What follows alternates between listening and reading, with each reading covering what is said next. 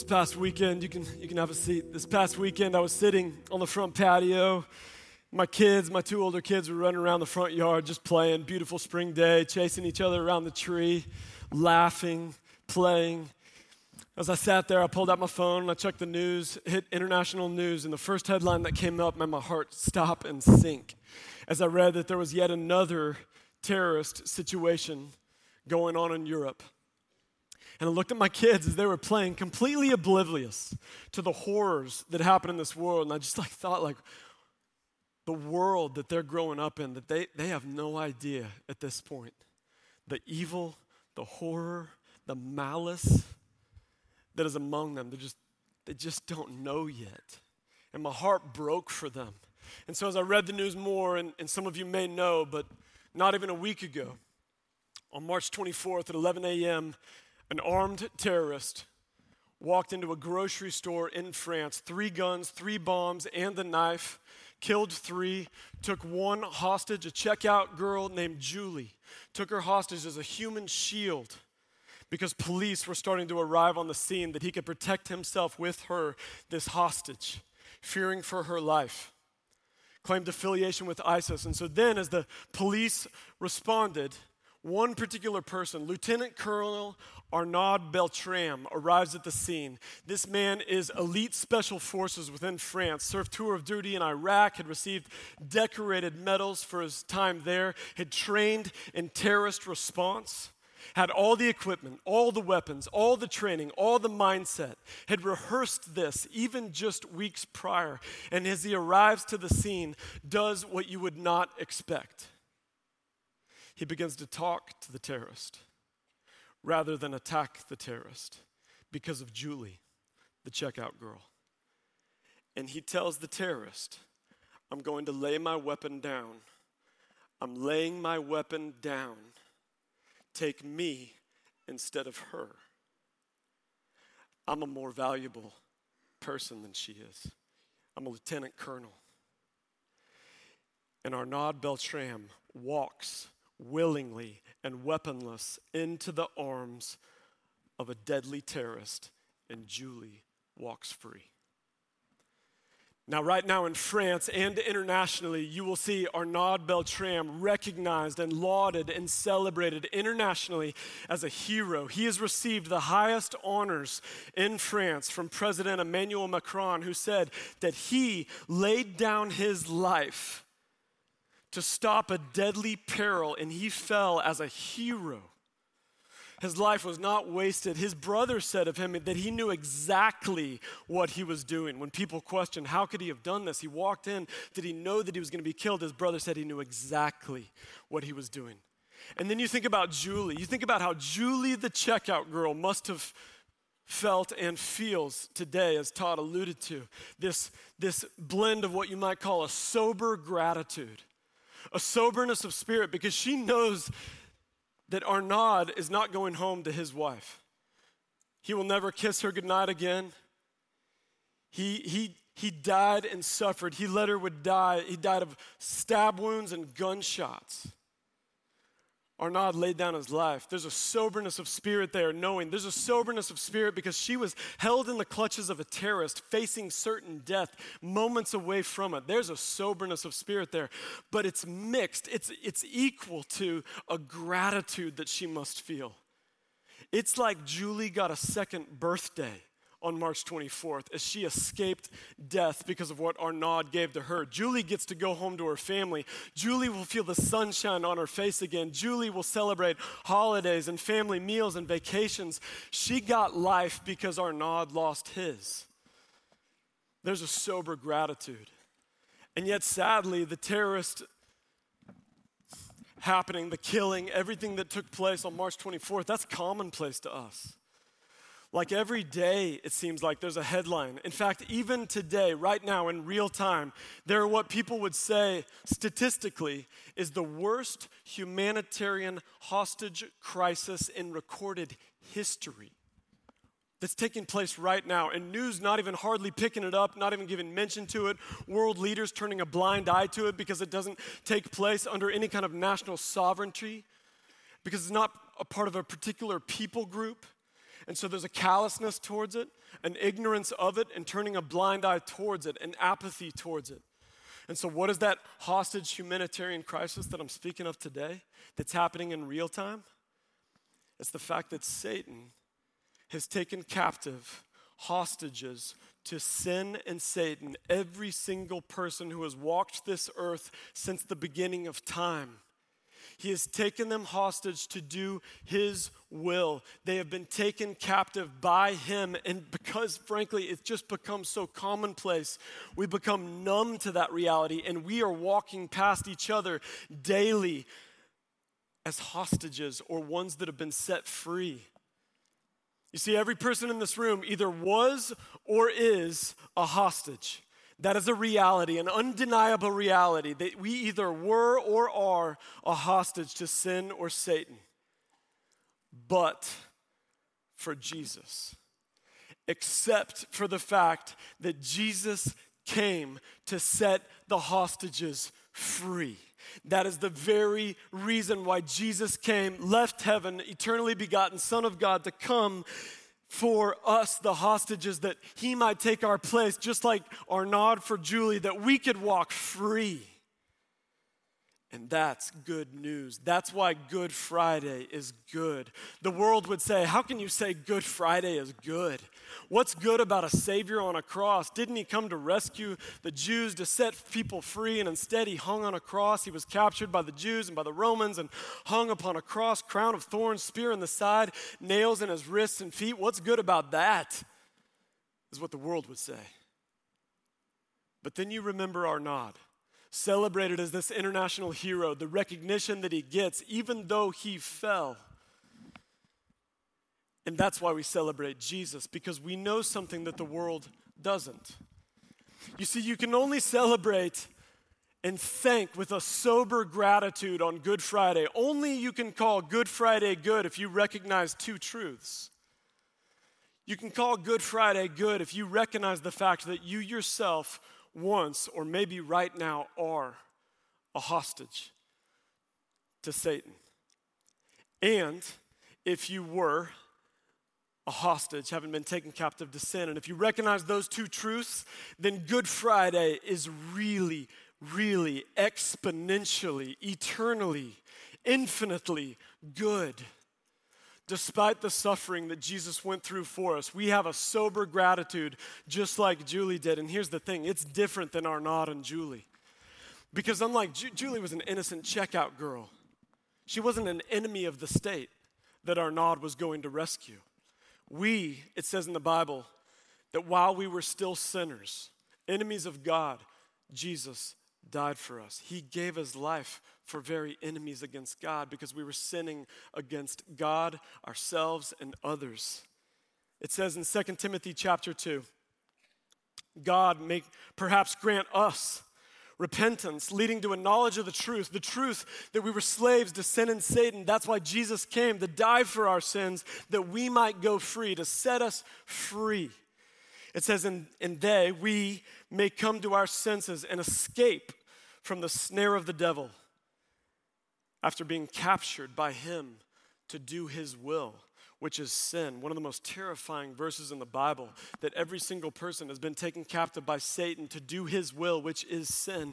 But that is the very reason why Jesus came, to set the hostages of sin and Satan free, that we could go free from death, sin, and Satan. That is why Good Friday is good. And if we understand this, then we can celebrate. We can stand on Good Friday and worship and sing praises and songs of redemption to our Savior who took our place, his life for ours, that we would walk free. That's why Good Friday is good, because he ransomed us from certain death. He atoned for us. He took our place. It's the substitutionary atonement of Christ, that he was the substitute sent for us, that he took on flesh and blood because we too have that he would take our place, redeemed us, rescued us, ran into death that we would walk free. That's why Good Friday is good.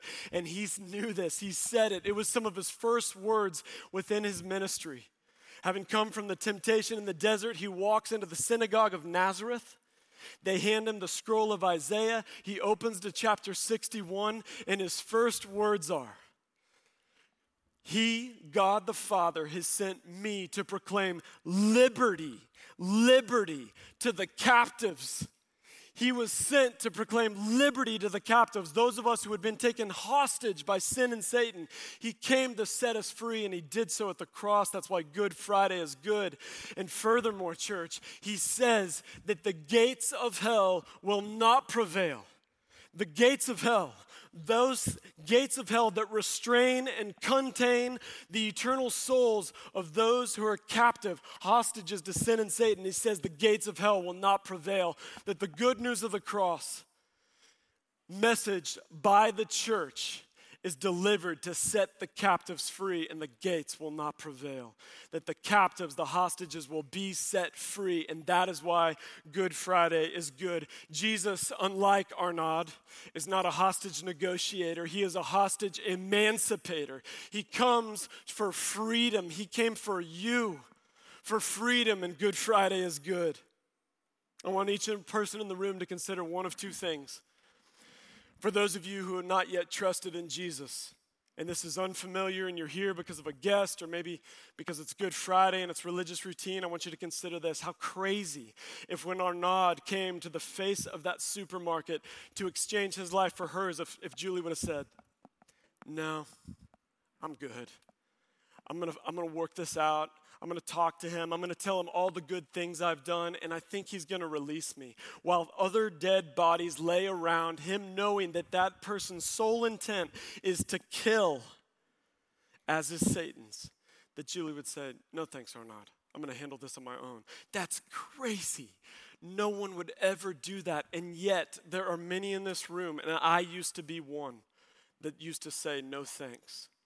But instead, I would implore you today on Good Friday that today could be the day as Christ, through me, implores with you, let Jesus take your place. Because be certain, sin and Satan want to take your life now and forever in the next in a place called hell. And Jesus stands ready at the cross as a rescuer or a redeemer to say, let me take your place. And the other thing I want you to consider, the other person in the room. You think about Julie and how her life is forever changed. She had a second birthday on March 24th when she walked out of the arms of that killer free. And she will forever tell everyone about Arnaud. She'll be telling everyone, you haven't heard of Arnaud? Let me tell you about that man. I want you to know about this man. She'll thank God for Arnaud every single day, and she will live life differently now because she's gotten a second lease on life. She thought she was going to die. She's going to live differently because of Arnaud. Church, so do we. That we tell everyone, I was once a hostage. Let me tell you about my Jesus who set me free because of the cross. Let me thank God every day for Jesus, and I will live my life completely different for all of my days because I was a hostage and I've now been set free and my life will never be the same. And that's why Good Friday is good. It's so good with a sober gratitude, knowing what Jesus endured and the death he died on our behalf, but such a deep gratitude that we will never forget. Now, in case some of the theology and the routine of religion, because, well, it's Good Friday, so we go to church and we do this thing, it's the holiday that rolls around. In case some of this is lost on you, I want especially you to hear from two former hostages who have been set free from slavery to sin and Satan. Debbie Dinjak and Matthew Lopez, dear friends of mine. And so if you would, please welcome Debbie Dinjak.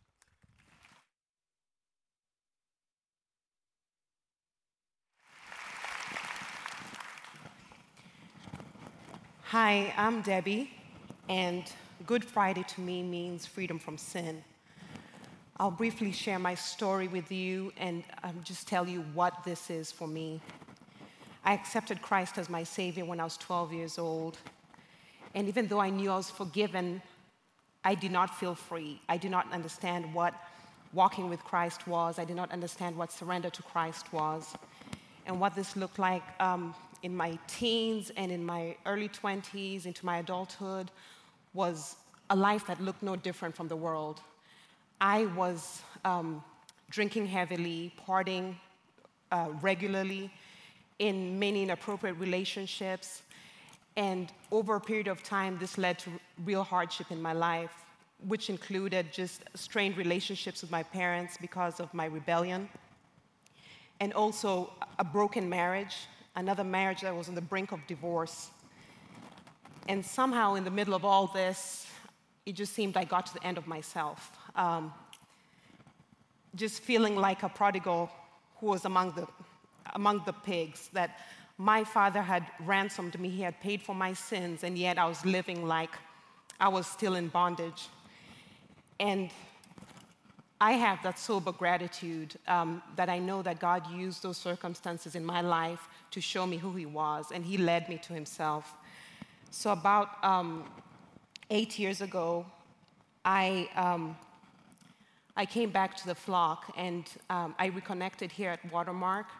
I started fellowshipping with fellow believers and started praying, getting in the Word more. And part of this also included confession. So I confessed to struggles I had in my life at the time, which included control, resentment, pride, and worked my way through that. God's word says that if we confess our sins, he's faithful and just to forgive us. And he also says that if we confess our sins one to another, that we will be healed. And I got a lot of healing from that, and just walking through other people with that. But there was something that I was not ready to publicly confess. And this was that during that period of time of rebellion, I had had 4 abortions. I feared telling anybody that. I felt like that's what I would be identified with, that I would be known as the abortion lady, or that would be my label. And so I held back, even though I told that to some friends, but I was scared to tell it. So only 4 months ago, as a step of faith, I shared my testimony in Regen. And God has used that amazingly. Whereas I thought that I would be met with rejection and condemnation, I was met with love. And God showed me that everything, all my sin, that I didn't have to be in bondage over it anymore, that he had already paid for it fully on the cross. And so, after I'd shared my testimony, some of my friends approached me, and I have talked with women who have had that same sin and are still going through the same guilt and shame and scared to share it. And it has been really beautiful seeing how me sharing my testimony has also led to their freedom from their own bondage. And together with some of my friends, a new ministry was birthed out of that, which aims to share with women who are in unplanned pregnancies the beauty of the design that God has for the life in their womb. And so, brothers and sisters, I implore you, and I hope the same story is for you, that you don't have to live in that bondage anymore, whatever the sin may be.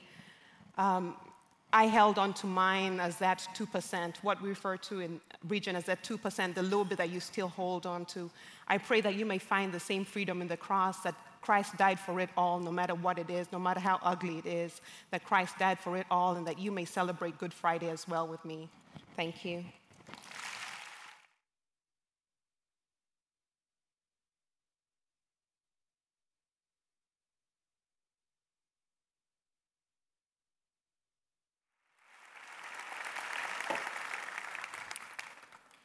Hi, my name is Matthew, and I'm here to tell you why Good Friday is so good to me.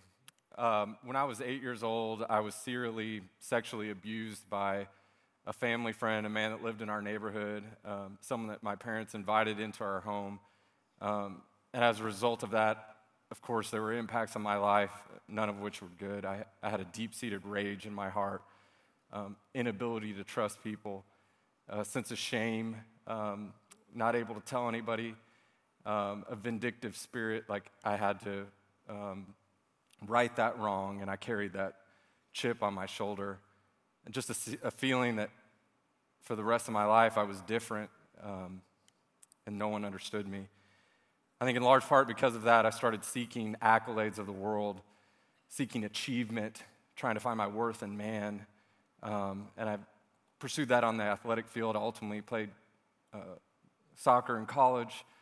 I've competed in Ironman triathlon and jiu-jitsu tournaments, doubled down on my career. I was the first one in my family to go to college, got a law degree, got an MBA degree, practiced law at a prestigious law firm, started a business with my best friend, and some of our best friends as investors in all the world. Although the world would say that we're successful, my heart was empty. There's a God-shaped hole in my heart.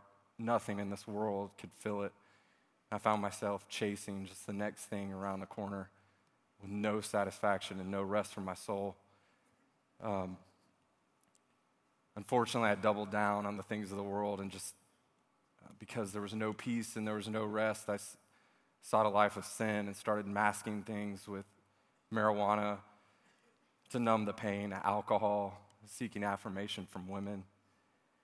In the deep-seated rage I mentioned in my heart, it was just unresolved conflict, nowhere to put it, no outlet. It led me to be a serial fighter, a violent man, and I've had over 100 brutal fistfights in my life and all the trappings that would come with that. Broken every bone in my hands, too many broken noses to count, 40 stitches in my face, multiple surgeries, dislocated shoulders, life-sucking lawsuits, everything that you can think of. The last fight I had was with my brother, my own flesh and blood, and I didn't know it at the time, but my 3-year-old niece was watching from a window, watched her father, my brother, hit the asphalt. She cried out. Because of that, I ended up in a psychologist's chair, seeking help from the world again, and we went through a series of tests, several sessions, and I remember the afternoon, it was a Friday afternoon, we were there to go over the tests, and to me, it was something that I was seeking to say, hey, maybe you can help me change my behavior. I thought we were going to go over some things to change it. And I remember he set me down, and he had a grim look on his face, and it was almost like I had to pry it out of him or coax it out of him. I was looking at him saying, what are we dealing with? And he started going over the results of my tests, and he said, Matthew, I don't really know how to unpack this for you. The results of your test indicate that you're a psychopath. You're a sociopath. And those words probably sting your ears like they stung mine that day. I didn't really fully understand it. I'd heard those terms. So with eagerness, I asked him, I said, well, what are we going to do? What are we going to do to fix it? What does the protocol look like? And he kind of shook his head and he said, there is no protocol.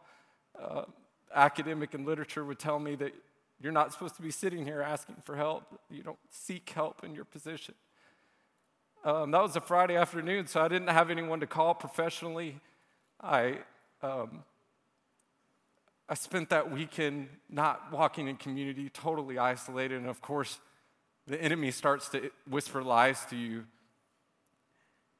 And I started hearing things like, I told you you were different.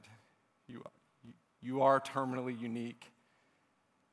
And the thoughts of suicide started playing through my head, that I was a liability to my friends and to my family, that I would hurt people. I started feeling like I was a liability to society. And I started taking steps towards suicide. Somehow, by the grace of God, something as simple as a childhood song, I remembered that Jesus loved me. I wanted to know that, what was said about that. So through faithful friends, I found this church, Watermark. I actually had coffee with John Elmore out there in those tables. And I started being reminded about what God said about me, that I'm fearfully and wonderfully made, that God doesn't make a mistake. God started gradually tearing down the lies of the enemy. He reminded me of his truth, that I am a child of God. Regardless of any label that the world puts on me, he came to rescue sinners, of whom I am the worst. I came to understand that Jesus died for me while I was his enemy, while I was fighting my own flesh and blood, spewing hate, hating. He died for me. He died for the man that molested me, and so that vengeance is not mine, so I could be free of the anger that was in my heart and wouldn't be a slave to it. He redeemed me by what he did on the cross in the greatest act of love that the world has ever known. He knew I would be labeled and accused by the enemy to make it on my own. He knew I would be held hostage and a slave. With reckless abandon, he pursued me. He left the 99 to come rescue me. In his rescue plan, he died a brutal death. He became sin and separation for the Father so I wouldn't have to. And there wasn't a plan B. He died a torturous death on the cross to send a message of hope and love on my darkest day. That was the only way, so he could be a beacon of hope. And that psychologist and anyone else that puts a label on me or anyone else, he doesn't know my Jesus and what he did for us on the cross that day.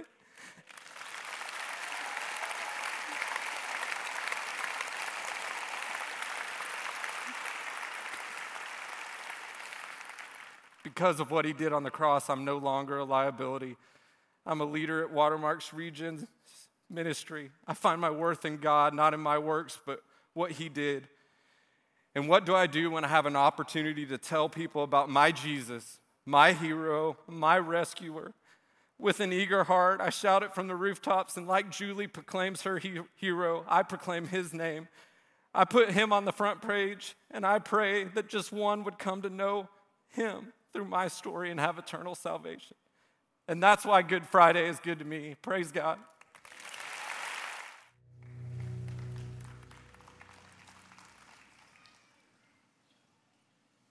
John Donne, who was a 16th century poet and cleric, wrote a poem called Death Be Not Proud.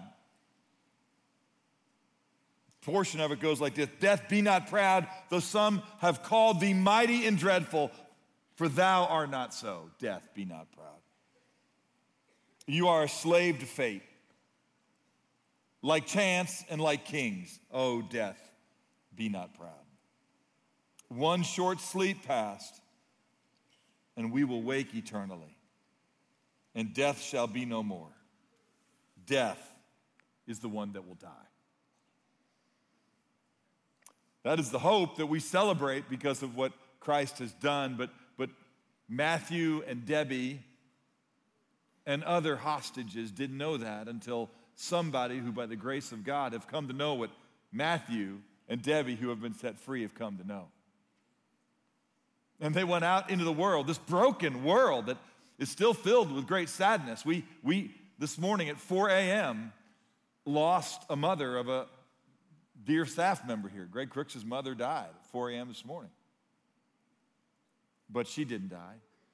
She lives again. But we're in a world where there is death and where there is abuse and where there is betrayal and where there is hopelessness. But we are not people who live in this world without hope, because we have a living hope. And what we are told to do is, as long as we're here, is we are to remember his death and his resurrection. Remember that he has made the payment for us and that there has been a testimony that death should not be proud, because Christ the King has come, not to negotiate, but to emancipate. And so we live in this world and we remember death, and so we mourn with those who mourn, and we comfort others, therefore, with the comfort with which we have been comforted, and we live in this world with other hostages, which we formerly were, and we've been set free, and we tell them how they, like Julie, can walk out in freedom. Or at least we must and should. It's not enough that we would come in here and remind ourselves of our provision. We are left here to go and share with others, and we have 24 hours before we'll gather in here to celebrate the resurrection part of the story. And so when you leave, grab those little Easter invites. They're useless after this weekend. And go get them. You know, there's other invites to Watermark we can use all the time. But go and get them and just walk up and go, I don't know what you're doing tomorrow. I don't know what you're doing Sunday. But would you come with me? I'll meet you there. We have lunch with me afterwards. I want to tell you my story. I'm like a girl named Julie, and I'll explain that to you tomorrow. Mark's out there praying that you'll find him. Debbie's out there praying to find her. Somebody in your family who's dead religion will have them at churches tomorrow is praying that you'll find them and tell them there's something more. God does his part. This is a picture of our campus that was on Channel 5 last Saturday morning. I don't know if you drive by here in the evening, but we have what's called a gobo that we project up on the side of our church. We had this verse, God demonstrates his love, and that while we're yet sinners, Christ died for us. And there's work being done, and Park Central was closed at LBJ. And so they were announcing that. Now, I think about those construction workers, okay? They don't need an Easter invite. They were there for 8 hours, constantly reminded that we had 6 different times they could gather with us and that Christ had done something that we should celebrate when we gather. But not everybody works construction on 635, and not everybody was watching the news at 8:30 Saturday morning on Channel 5. So we have work to do, church. What a privilege. Right now, if you drive by at evening, this is the picture that's up on the side of our church because we remember his body that was broken. But let me just tell you, there will be another picture up there tomorrow and Sunday because he is risen.